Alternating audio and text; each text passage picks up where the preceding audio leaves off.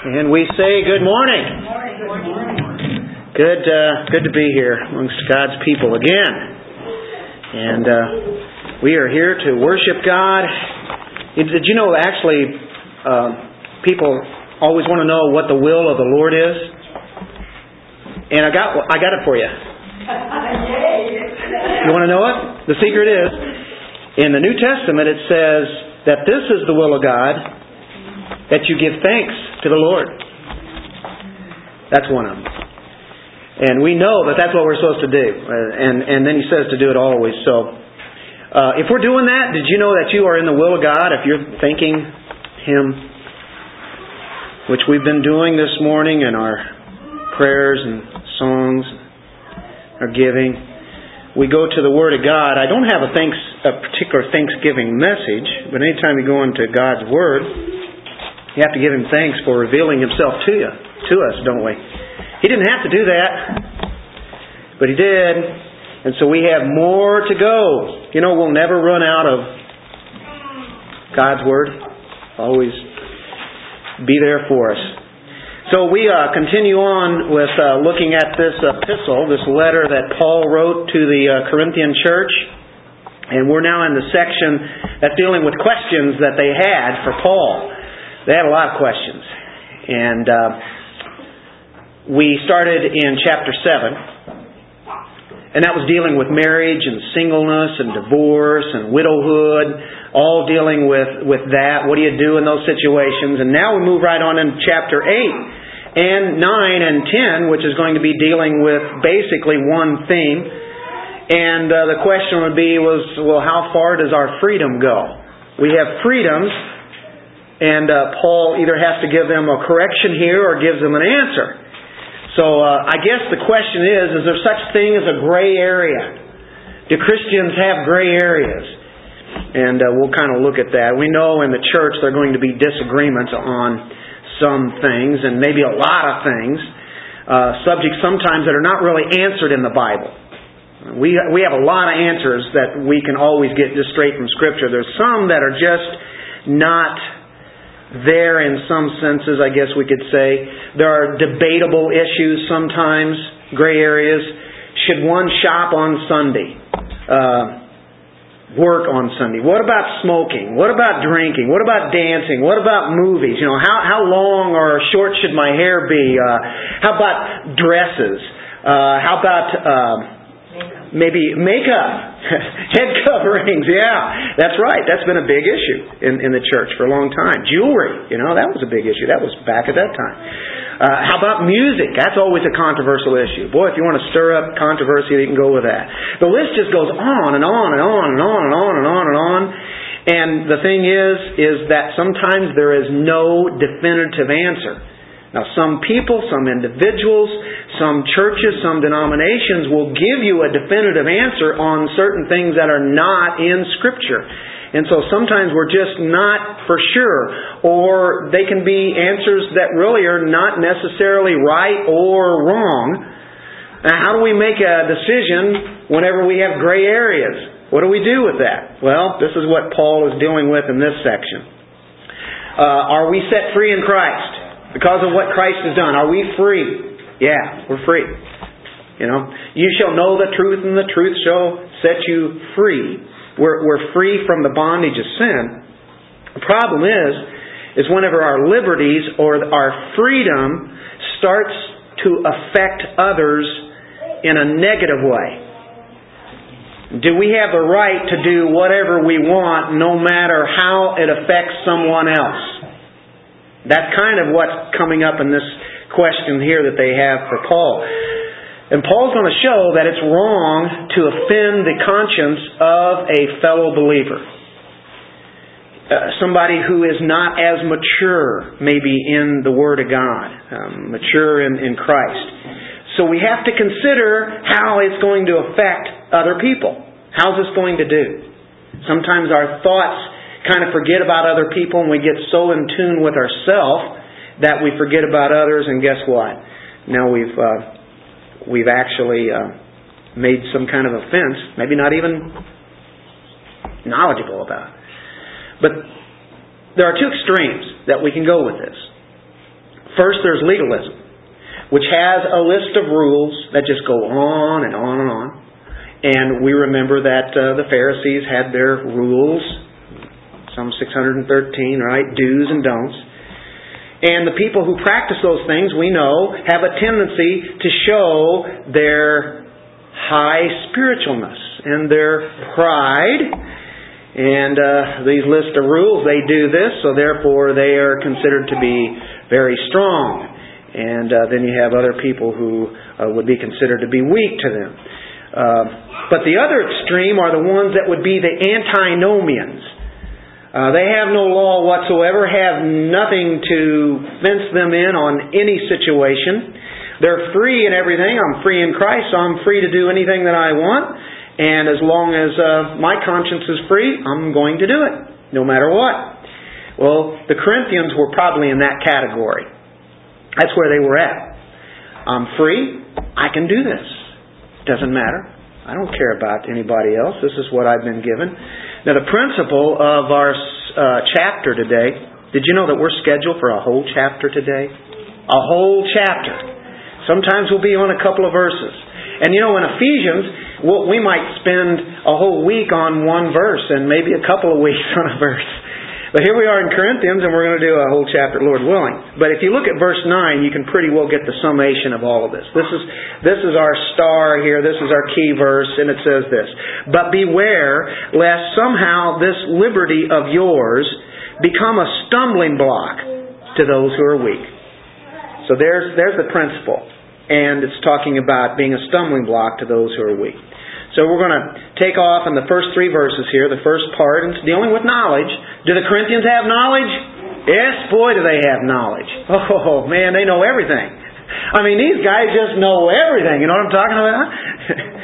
Paul's going to say they don't know anything. They thought they knew a lot of things. But let's take the first three verses and let's look at that. Now, concerning things. He's moving on to a different subject, but he said, okay, you have a question about idols and sacrificial meat. Now, concerning things offered to idols, we know, there's your word, right? We know that we all have knowledge. Knowledge puffs up, but love edifies.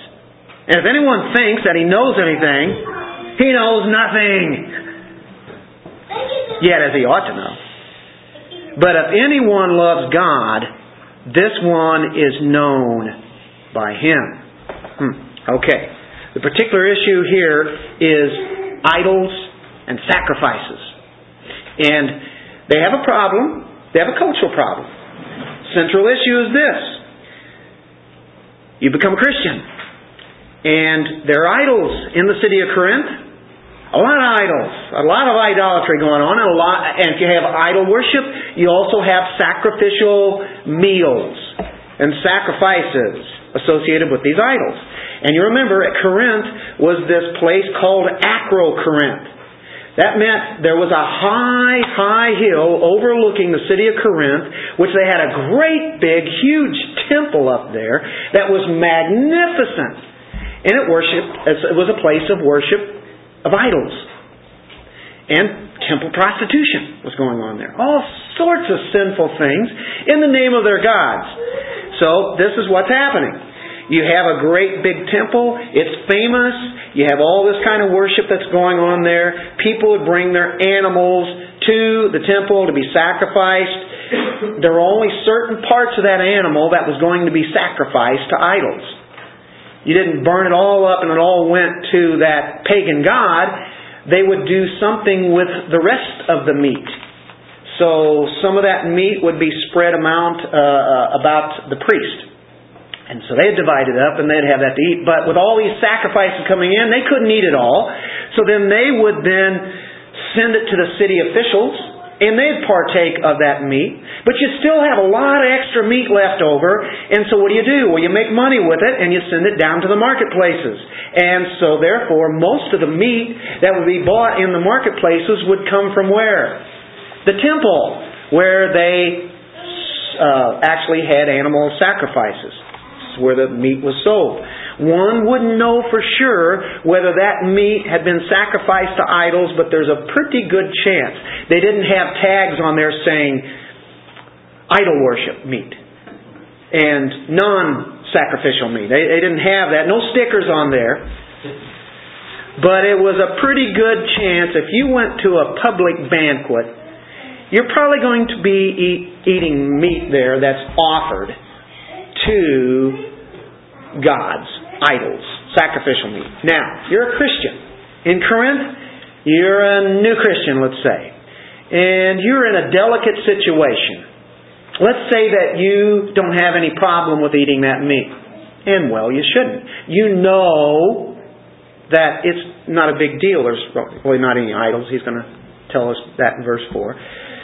But if you have relatives, and they're still pagans, now you're a Christian, and they invite you over to eat that meat, what are you going to do?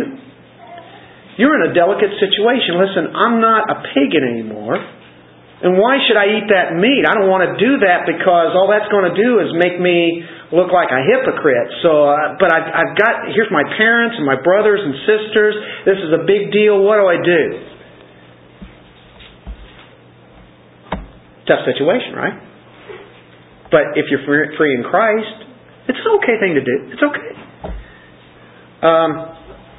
If you're a new Christian and you have some friends that are Christians, new Christians, and they're sensitive about this meat issue because they know where they came from and they know what their background was and they know what that meat was about and it was being sacrificed to those gods.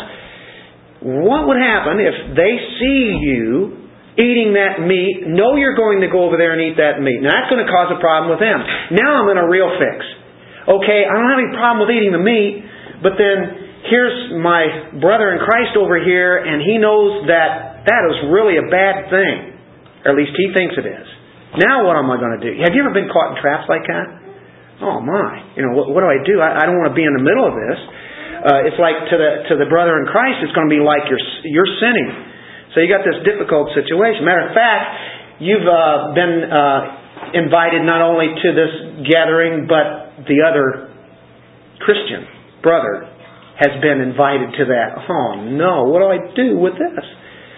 Well, they know they're free to eat the meat. They have this knowledge. Now, concerning things offered to idols, we know that we all have knowledge. Okay, we know about this.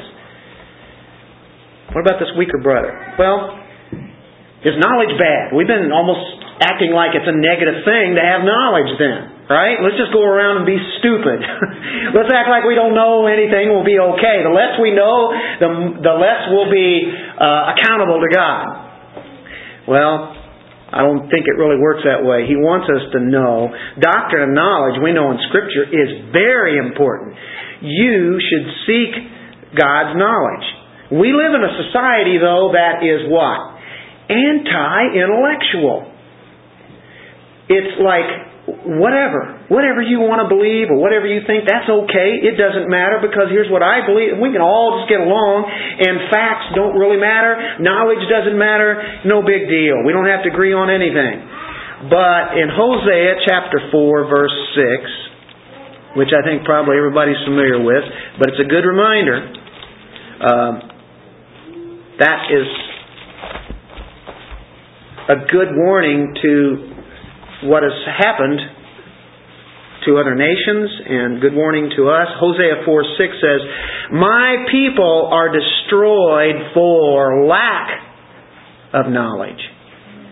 Because you have rejected knowledge, I'll also reject you from being priest for me. Because you have forgotten the law of your God, I'll also forget your children." He's talking to the nation of Israel here. And he has a charge against them. They really weren't knowing God. That's really what knowledge is really supposed to get to. To know God, to know the things of God, to react upon the things that God has given us. So, according to Hosea, if we don't have knowledge, we could be destroyed.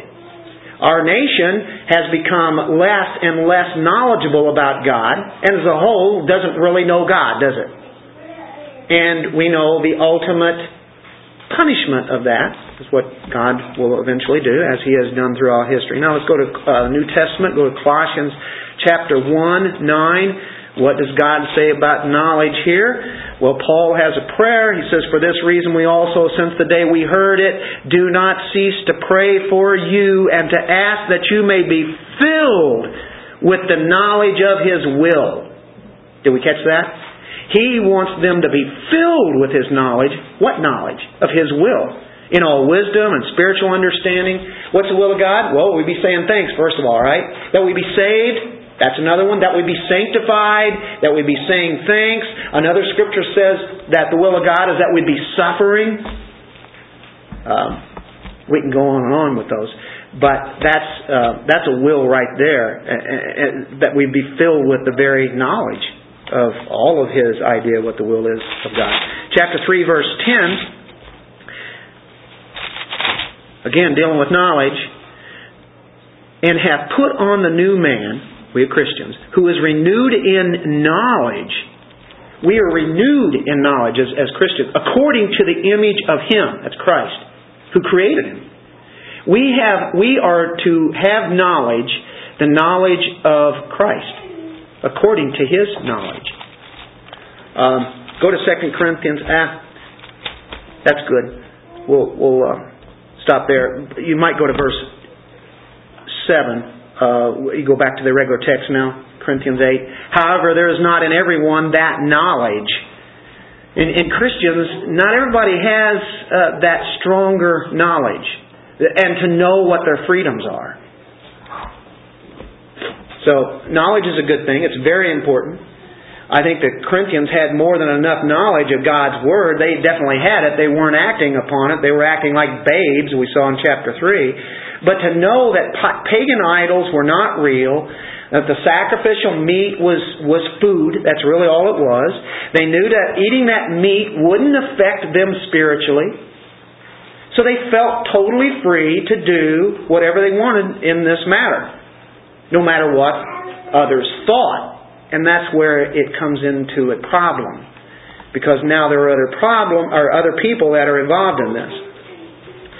Well, he goes on and he says at the end of verse 1, "Knowledge puffs up, but love edifies." Knowledge just blows the head. And it'll finally just blow up. It puffs up. That's literally what it is, blowing up. They had arrogance. They really had the right knowledge.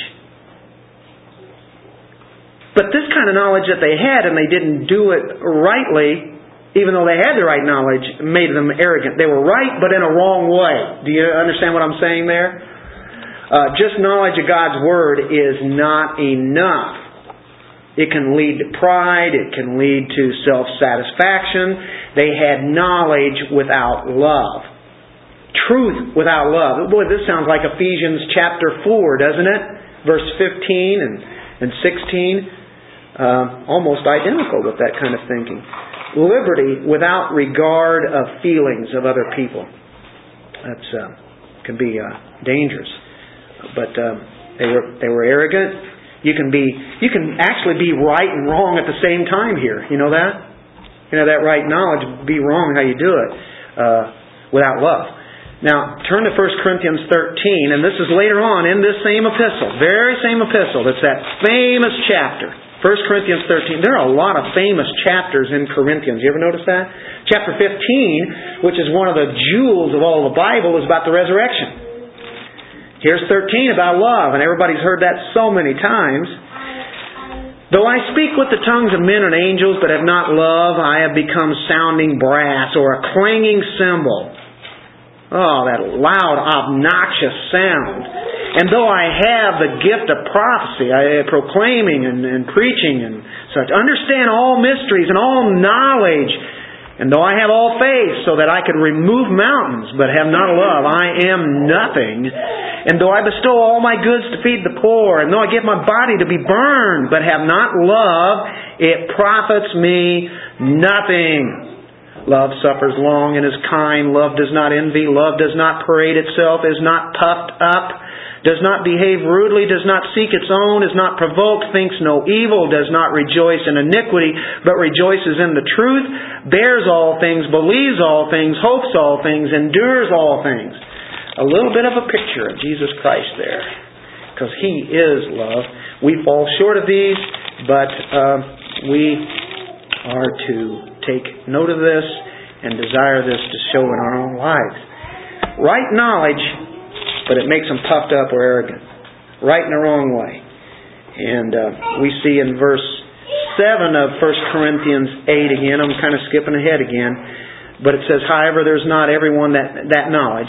Okay, you have the knowledge, but here's some other ones over here in the Corinthian church, they don't. He says, for some with consciousness of the idol, until now eat it as a thing offered to an idol, and their conscience being weak is defiled. So we have these people that we have to be sensitive about. They were being insensitive. They had the knowledge. They were insensitive. And how they applied this knowledge, they didn't really have the knowledge, did they, what to do with it? What they would do is they'd flaunt their freedom in front of them. Hey, look at this. Matter of fact, you've seen kids, whenever they've been given something, one kid has something, and the other one, for some reason, doesn't get it. And all of a sudden he says, look at this.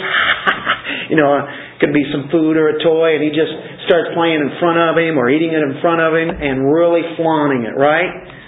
Well, liberty, without regard of feelings of others, can do damage to that other person. And not only to the other person, but to the body of Christ.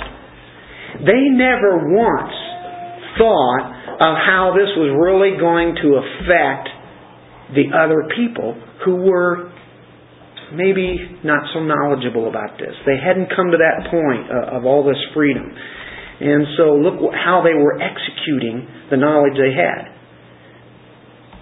Look at Ephesians 4:15. And this is why we say, this sounds like our Ephesians study, which has been on Monday nights.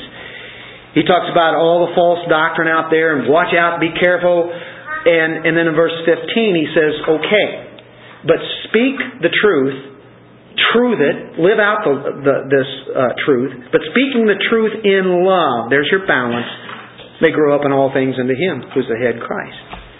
Okay, so they're interacting within the body of Christ.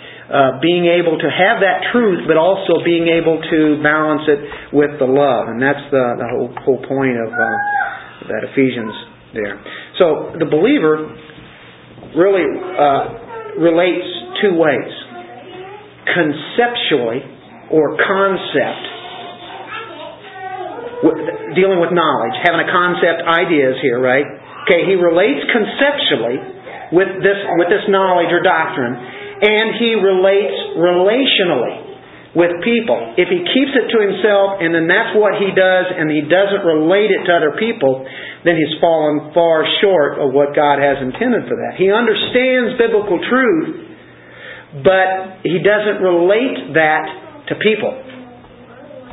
So love is the medium. It's the go-between. It's like a priest in a way. The go-between between one person and another. Love is the medium through which truth is to be communicated. We don't come in there and blast them in the head. We could be as right as could possibly be. Talking about the triune God. I believe that Jesus is God or something like that with somebody. We can come in there and just give them a left hook and then a right and boom, knock them down and say, man, I have truth. Boom, you just knock them and say, I don't care what you think. And boy, that's really going to go over, isn't it? Like a lead balloon. But he's saying this, you've got to be able to know how to communicate this truth, how to relate that truth to people around you. In Corinth, can you imagine all the knockdowns they must have had? And you remember, way back in chapter 1, do you remember the divisions they had? They already had almost a denominational thing going, right? Well, you can imagine this was probably one of the issues right here, too, all involved with this. So, there we go. Now, we know in Ephesians 4:15, truthing with love, and then we know in verse 16 it says it builds up the body. When you do the truth and with love, then the body can do nothing but be built up or edified, and that's what it's saying here in verse 1. At the end of verse 1, love edifies. Knowledge puffs up, just straight knowledge. But if you have the truth, this knowledge, with love, what does it do? Edifies. Edifice. You ever heard of an edifice? A building. Right? And that's what it does to the body of Christ. So, and then he goes on and says, if anyone thinks that he knows anything, you got to like this. I think when we were in our Ephesians study, when we went to this passage, he knows nothing, yet as he ought to know. If you really think you know something, you don't know anything. Have you thought of that on people before? He thinks he knows a lot of things. He doesn't know anything. Right? If anyone supposes, all right, what it's saying is, ignorance doesn't know that it doesn't know. And if we realize that we don't really know much of anything, we're just learning about God's Word. We're just in the process of it. We're just babies growing up on this. The unloving Orthodox person is arrogant. He doesn't edify. He has right knowledge but not understanding of it. He knows, but he doesn't understand.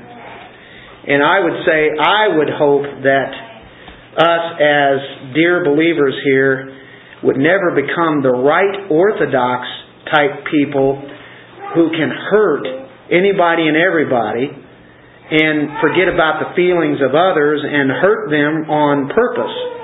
The arrogant cannot edify others.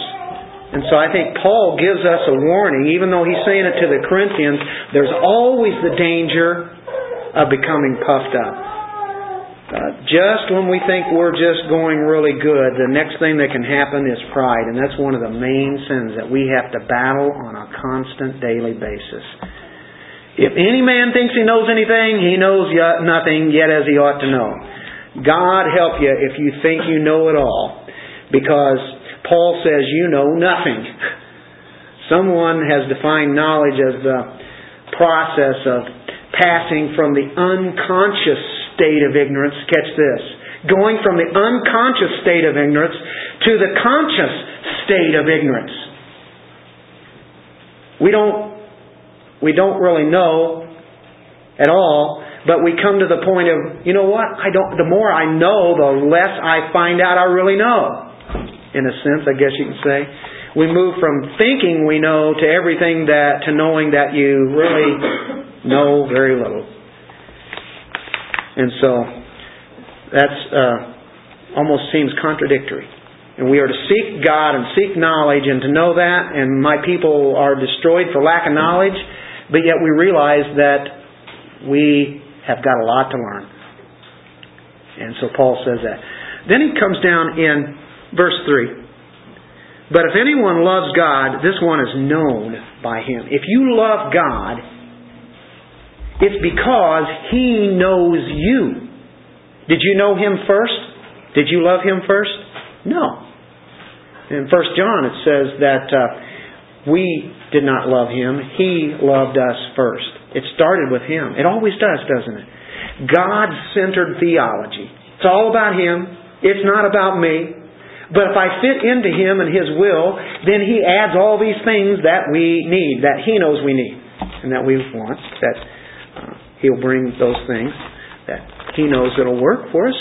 John 14:21.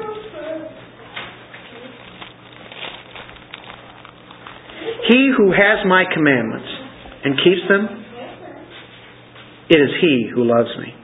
How can you tell one as a Christian? Well, he is obedient.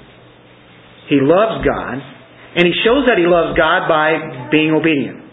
And he who loves me will be loved by my Father. You like that? If you love God, He loves you. Well, why do you love God? Because He put the love in you. It's just a never-ending circle here. It's all from Him, though, but it shows that we are true believers. I will love Him and manifest myself to Him. He will manifest. He will show Himself, demonstrate Himself to us. Look in 1 John. That's the book of John. Go to 1 John chapter 5, verse 1. Just before the book of Revelation. 1 John 5:1. Whoever believes that Jesus is the Christ is born of God.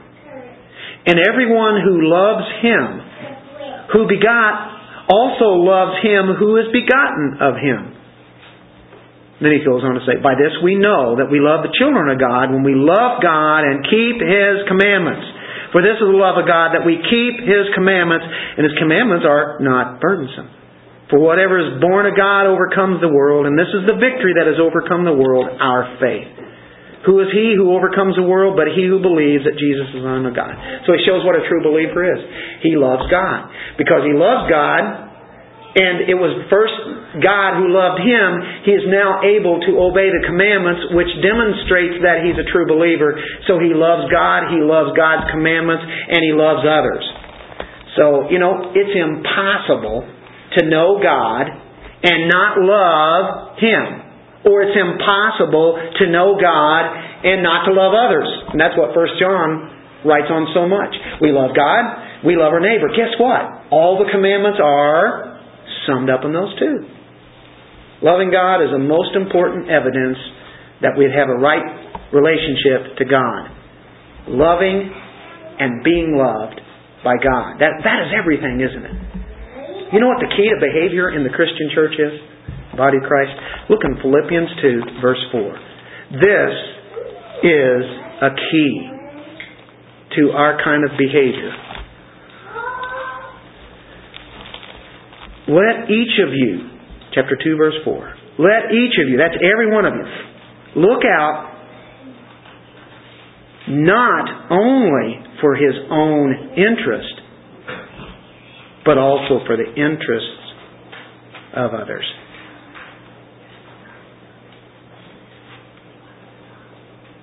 Matter of fact, in verse 3 it says, let nothing be done through selfish ambition or conceit, but in lowliness of mind let each esteem others better than himself.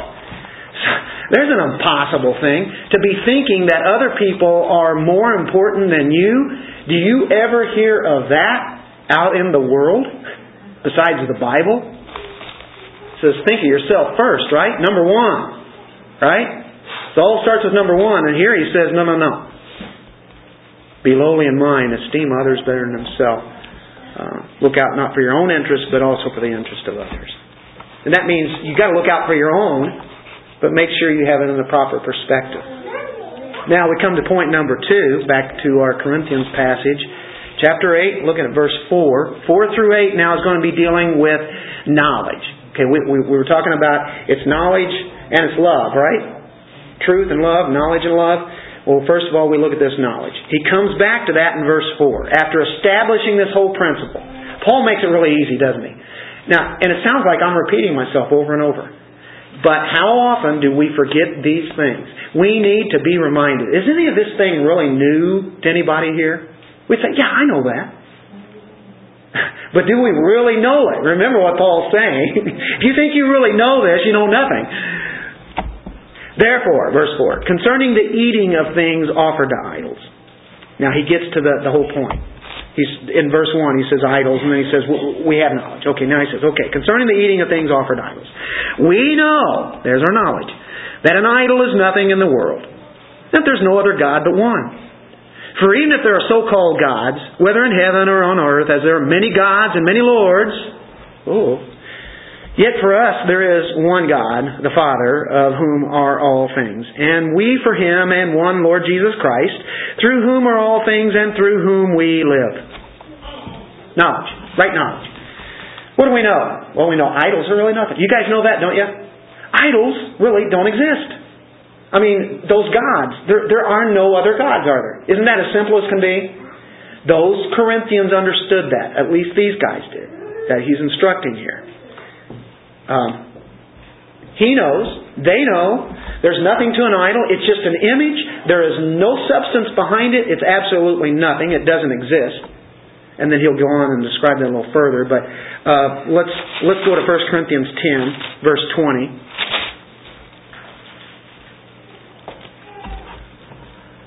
And here's where he's going to show that really what they're really ultimately worshiping there is something else. Verse 20. Rather that the things which the Gentiles sacrifice, they sacrifice to demons. It really comes to that. Where they were really at, it wasn't some other God. It was actually demons and not to God. And I don't want you to have fellowship with demons. Wow. That's the next two chapters over that he's still dealing with that. Let's go to Acts 19, verse 26.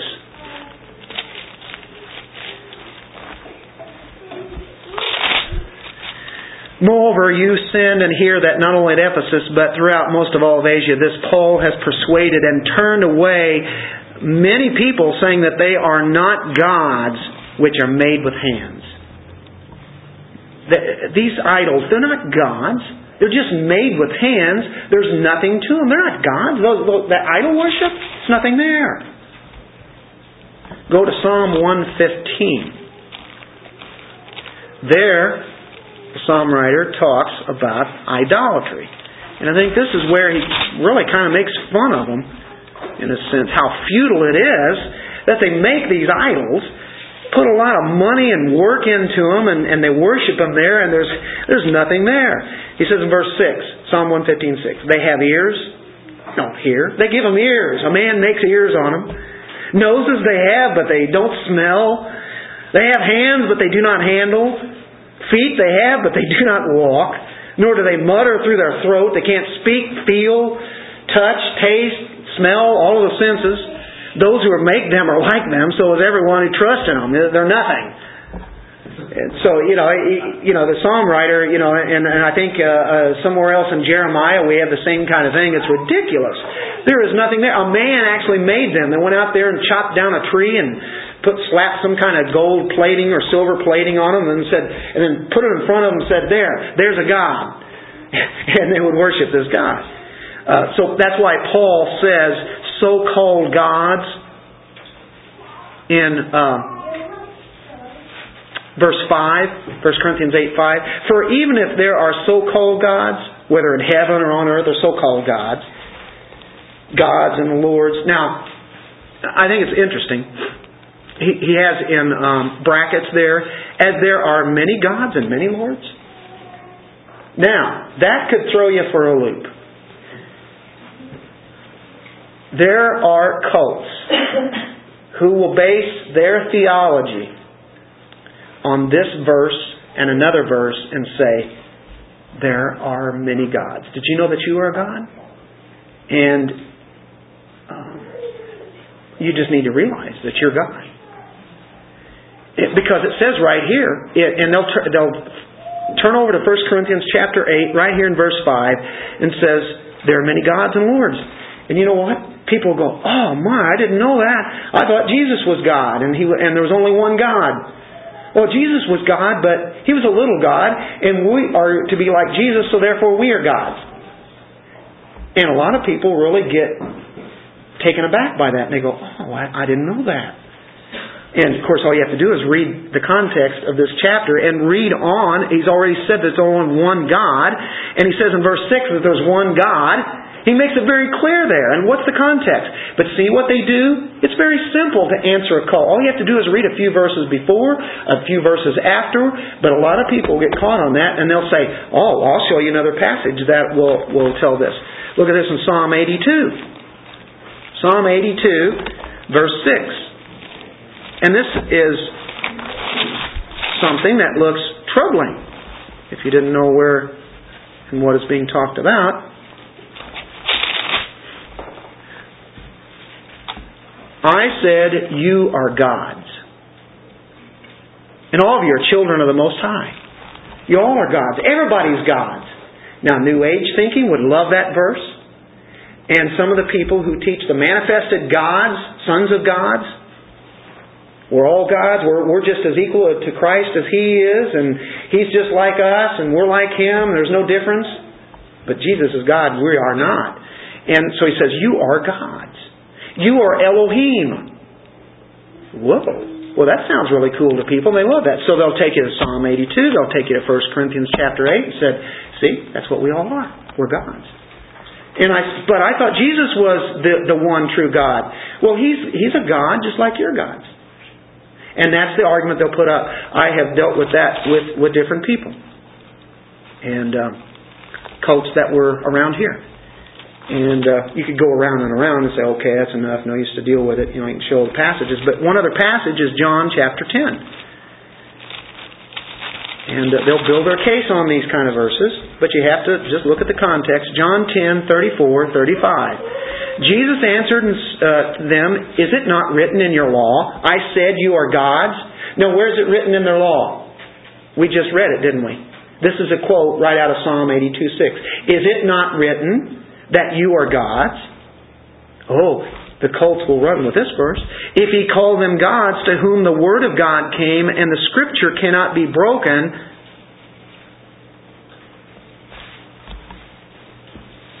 if He called them gods, or Elohim, or in the Hebrew, it can not only mean God or lords, but it means judges, rulers. And in the context, if you look back in Psalm, the rulers who led the people into sins, idolatry, other different things. The rulers, those judges, if He gave them positions to be able to do that, that's the reason He said, you are gods. You see where it's transferring over here? They were human judges, human rulers. They weren't God. There's only one God. The Old Testament says that. New Testament says that. So we have to correlate all the Bible. And so where it says one thing, we have to make sure that it's agreeing with another. Otherwise, the Bible is contradicting itself, isn't it? And so we look at the Hebrew and find out it's dealing with judges and rulers, and that's what He had actually made them. If they're judges and rulers and they're a God or Elohim, certainly Jesus is, isn't He, above over all of them. And that was the point that Jesus was making in John 10. So there's the context again. So those three passages is what I have been challenged with before, and it really wasn't much of a challenge because you just read in the context. Go back before, see what they're saying in that whole psalm. What are they saying here in John? John 10 shows that Jesus is one with the Father. I and the Father are one. And that's what in Corinthians he's saying here. So, anyway, those people will deny the deity of Christ in Him being the ultimate one God. And so, if anyone had a problem with that, it's good to know that that's what we can deal with. Defend the faith a little bit here, right? Now he says in verse 6, yet for us there is one God. There's no other gods. Those idols aren't gods. We know that, and it's okay for you to go ahead and eat that meat. There's one God, the Father of whom are all things, and we for Him, and one Lord Jesus Christ. That's showing His deity right here too. Through whom are all things and through whom we live. We live through Christ.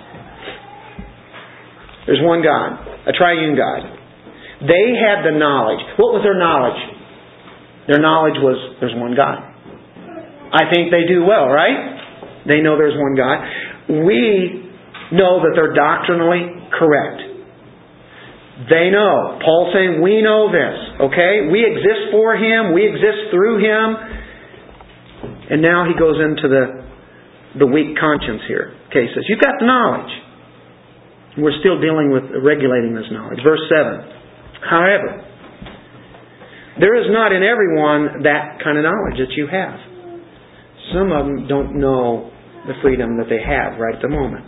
For some with consciousness of the idol, until now eat it as a thing offered to an idol, and their conscience being weak is defiled. We know that we can take the sacrificial meat. We don't really deal with these kind of meat issues today very much. But there are many other things. Like I said earlier, it can be anything from certain kind of doctrines or that we might have, secondary issues. It gets into television and movies or books or the way that we wear our hair or clothes, many other things that we don't really necessarily have a black and white on it. We have gray areas, and what are you going to do? You're going to shove it down somebody's throat. Here's this weak conscience here. Okay, you've got that knowledge. Not everybody has it. Not every new believer in Corinth is thinking in the same way. Now, they were thinking that an idol might have been a real God yet. Maybe, they've recognized the one true God. But maybe there is something to that kind of God out there. Maybe some of them are thinking that, or knowing that it's an evil God, or they know that a piece of meat has been sacrificed to whatever that is. They don't even know what it is. But if they eat of that, there's a curse on that meat. And so they don't want to take of any of it. they would bring in that same curse. Or if they did know that they know that there's only one God, and they know that there's nothing to that God in one sense, but paganism is so fresh in their minds that they didn't want anything to do with any kind of thing that happened at that temple. And if it means not eating any meat anymore, so be it. That is an evil way of life. I can't handle it. I'm a Christian now, and I don't want to be a part of that anymore. And that's where they're at. Their consciences were not strong enough to eat idol food. Now, should we take that big old steak, whatever, and still shove it down their mouth? I teach him a lesson. Well, we go over to Romans 14, which is a corollary passage on this that supports this.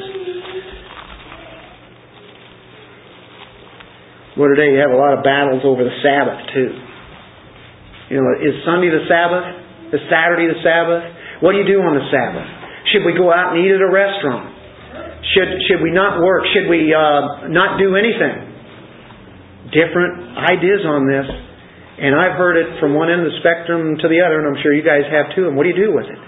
Well, you want to be right with it, but I'm not so sure we have a particular exact answer everybody has in their own conscience. Romans 14, verse 20. Do not destroy the work of God for the sake of food. All things indeed are pure. Everything.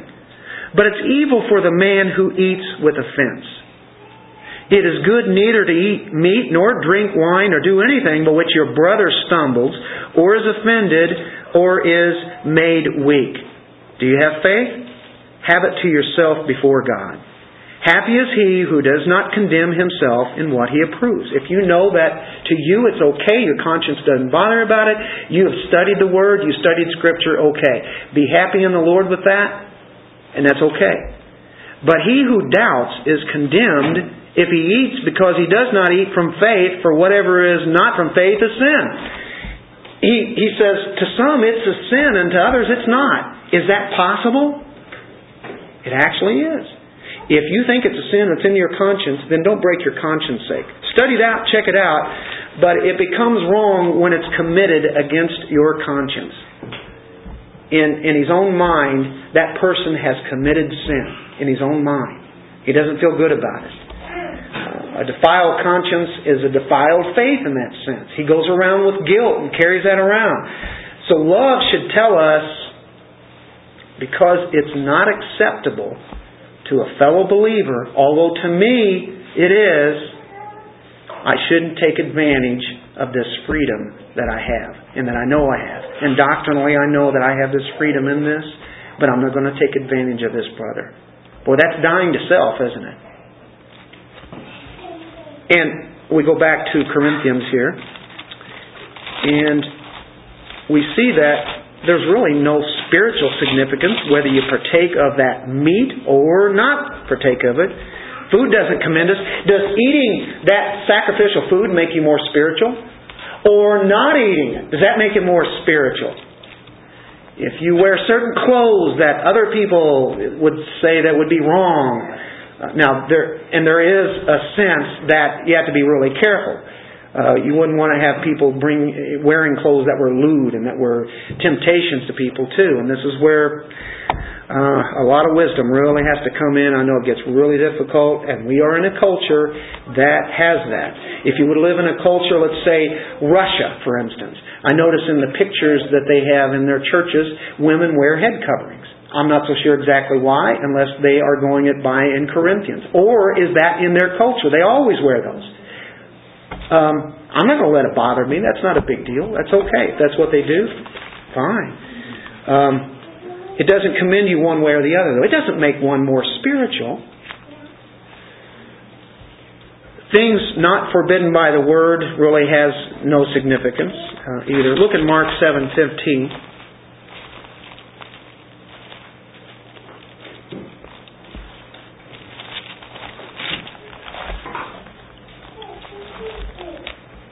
There is nothing that enters a man from outside which can defile him, but the things which come out of him, those are the things that defile a man.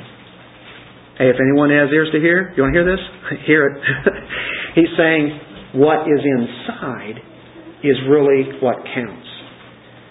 And, of course, this love issue is going to come in there. Concern for another person is even more important than your own self. But it's not the physical thing that makes you, but it's what's there. The next section, we're getting ready to close it out here, back to Corinthians.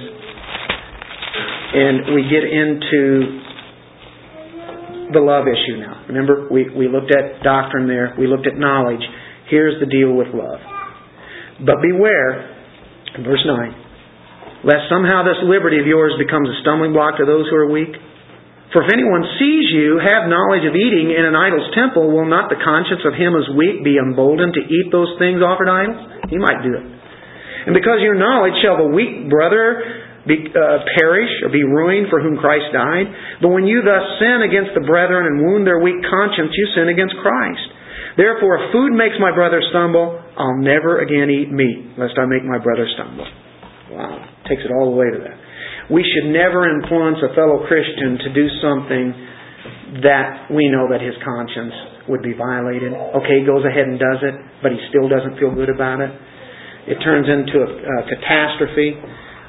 He uses a hypothetical case here in verse 10. If anyone sees you, going to some place and eating that meat, you can cause a person to sin by leading them into a situation they can't handle. You may be able to handle it, and that be very well. But if they are with you, or they're looking at you, we have to be very careful not to violate that conscience. Maybe encourage them. Whenever he says in verse 11, and because of your knowledge shall the weak brother perish. I don't know what your versions have.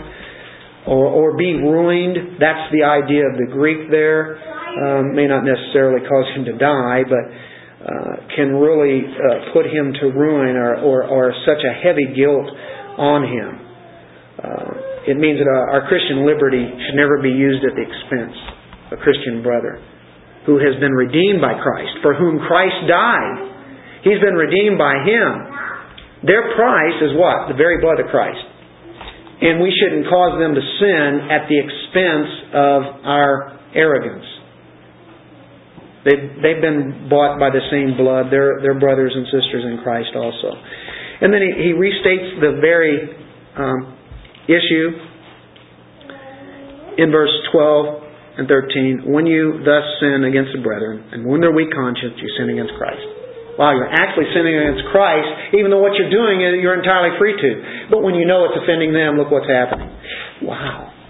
We should be willing to limit our liberty at any time. Be willing to give at least for that point in time. Is our liberality as a Christian a hazard to a weak believer? Or is it a help? We want to edify, right? So, we have gray areas. And it might be all right. And you might see that you have every right in your freedom and liberality to do as you please. But Paul says that you have to consider a brother in Christ and whether he can handle it or not. How can we bring this up to our own time? What you do, is it an excess? Is it really that important? Let's say somebody really enjoys doing something. It's okay, neither here nor there. But is he doing that as an extra? And he gets to the point where really God isn't first place. What has he just done? He's turned that into an idol. His own freedom in that. How about expediency? Is this helpful or is it useless? What I'd be doing anyway. It's okay, but is it really helpful? And then, are we setting a good example? There's another one. There are people watching. Are we a good example? How about evangelism?